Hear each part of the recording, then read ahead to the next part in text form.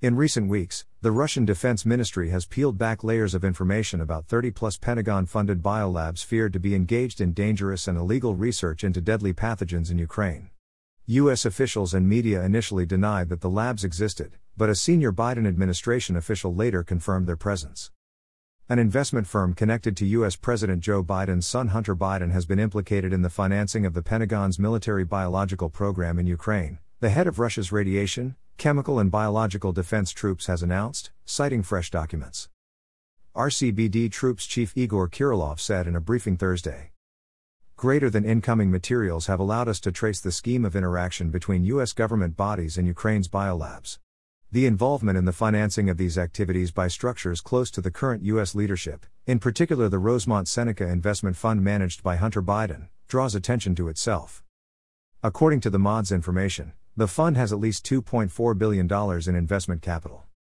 Greater than at the same time, a close relationship has been established between the fund and key contractors of the U.S. military, including Metabiota, which alongside Black & Veatch is one of the main suppliers of equipment for Pentagon biolaboratories around the world. The Los Alamos National Laboratory, birthplace of the U.S. atomic bomb, has served as one of the chief curators of the U.S. military biological programs in Ukraine, Kirilov said. Greater than the scale of the program is impressive. Along with the Pentagon, the U.S. Agency for International Development, USAID, the Soros Open Society Foundations, and the Centers for Disease Control and Prevention are directly involved in its implementation. Greater than scientific supervision is carried out by leading research organizations, including the Los Alamos National Laboratory, which developed nuclear weapons for the Manhattan Project. All of this activity has been carried out under the direct control of the Pentagon. Kirilov accompanied his presentation with new Ukrainian language documents detailing the operations of laboratories suspected of involvement in U.S.-funded military biological activities, including a detailed listing of 31 laboratories across 14 settlements. List of laboratories. The officer said. Greater than this document was signed by Deputy State Secretary of the Cabinet of Ministers of Ukraine Viktor Polishuk. The legal basis for its signature was an agreement on cooperation to prevent the spread of technologies, pathogens and information which can be used to develop biological weapons. The registration card identifies the customer, the Defense Threat Reduction Agency, and also includes a list of biofacility sites. The MOD also released a document from the Office of the Secretary of Defense approving Project Concept UP2, described as a multi-pathogen mapping project which includes molecular fingerprinting of pathogens endemic to Ukraine and strain transfer. The 2008 document was signed by Richard Douglas, who served as Deputy Assistant Secretary of Defense during the George W. Bush administration, and Arthur Hopkins, a Deputy Assistant to the Secretary of Defense for Nuclear, Chemical and Biological Defense Programs. Kirilov provided other new details on U.S. military biological activities in Ukraine in his presentation, citing documents detailing the testing of unlicensed pharmaceutical products which did not pass licensing procedures in the U.S. and Canada on Ukrainian military personnel under a program known as Deep Drug. Greater than documents confirm an attempt to test previously untested drugs on Ukrainian military personnel, under the Deep Drug Screening System for pharmaceuticals which have not passed the licensing procedure in the United States and Canada. The special cynicism of the U.S. sponsors of the program lies in the fact that the developer Skymount Medical Group offered to purchase the system on a commercial basis, even though employees of the Ukrainian Defense Ministry were used as volunteers for its testing. Kirilov also said that over 4,000 individuals were involved in research under the previously detailed Project UP8, and that according to a Bulgarian media investigation, 20 Ukrainian servicemen died and 200 hospitalized during experiments in the Kharkiv laboratory alone. The officer suggested that such practices were nothing new, recalling that in 2010, authorities in Indonesia terminated biological research activity being conducted by the U.S. Naval Medical Center in Jakarta over numerous violations and a refusal by U.S. authorities to inform the Indonesian government about the results of their research. Kirilov also revealed that Pentagon-affiliated pharmaceutical firm Gilead has been involved in the testing of its products in Ukraine and Georgia.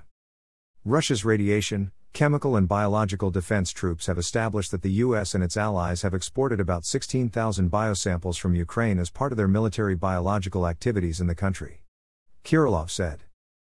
Greater than such large-scale screening of the natural immunity of the population was likely carried out in order to select biological agents that are most dangerous for the population of a particular region. The officer pointed to the taking of blood samples from 4,000 servicemen in Lvov, Kharkiv, Odessa and Kiev for antibodies to hantaviruses under Project UP8, and an additional 400 samples probing for antibodies to the Crimean Congo fever virus.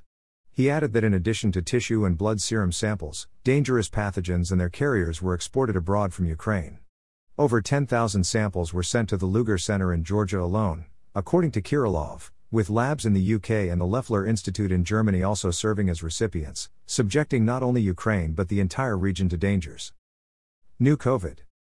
Kirilov warned that the spread of pathogenic biomaterials in Ukraine could lead to a new pandemic, saying that in the Russian military's view, greater than the current situation involving the spread of pathogenic biomaterials from Ukraine to European countries can cause death and create a hotbed of epidemiological instability, the scale of which would be comparable to the COVID-19 pandemic. The officer pointed to the Pentagon's record of causing health scares involving deadly pathogens, recalling that between 2005 and 2015, live anthrax spores were accidentally sent from the U.S. Army Dugway Proving Ground to 194 addressees in 10 different countries. Anthrax insects. Krylov also pointed to suspected U.S. interest in the means of transmitting anthrax through insects. Greater than the interest of U.S. military biologists in the study of insect vectors in the locations of cattle burial grounds appears not have been accidental, with researchers analyzing the results of an outbreak of anthrax in Yamal in 2016, during which cases of transmission of the disease through flies and horseflies were recorded. The officer echoed concerns voiced by China's foreign ministry earlier this month about the real purpose of the 336 labs scattered across 30 countries being operated with U.S. funding and other forms of support, and suggested that in light of the new information which has been disclosed, an international investigation is in order. Thursday's revelations by the MOD follow a separate document dump last week containing frightening details on some of the research feared engaged in at U.S.-funded laboratories scattered across Ukraine, such as work studying the transmission of diseases through bats, Project Flu Flyway, studying how wild migratory birds might be used as vectors to transmit avian influenza, and others. The Russian military started disclosing details on the scale and scope of the U.S.-funded network of biolabs in Ukraine on 6 March, reporting, citing documents, that the Ukrainian Health Ministry had given the order to scrub incriminating evidence on research into deadly pathogens including anthrax, the plague, tularemia, cholera and other deadly diseases. U.S. officials and media dismissed the Russian allegations, releasing fact-check pieces explaining that the false claim of U.S. biolabs in Ukraine is tied to a Russian disinformation campaign. These same officials and outlets were forced to change their tune after U.S. Undersecretary of State Victoria Nuland confirmed that the biolabs existed, and that the U.S. was quite concerned that Russian troops might take control of the facilities. Please follow and like us. Leave a reply.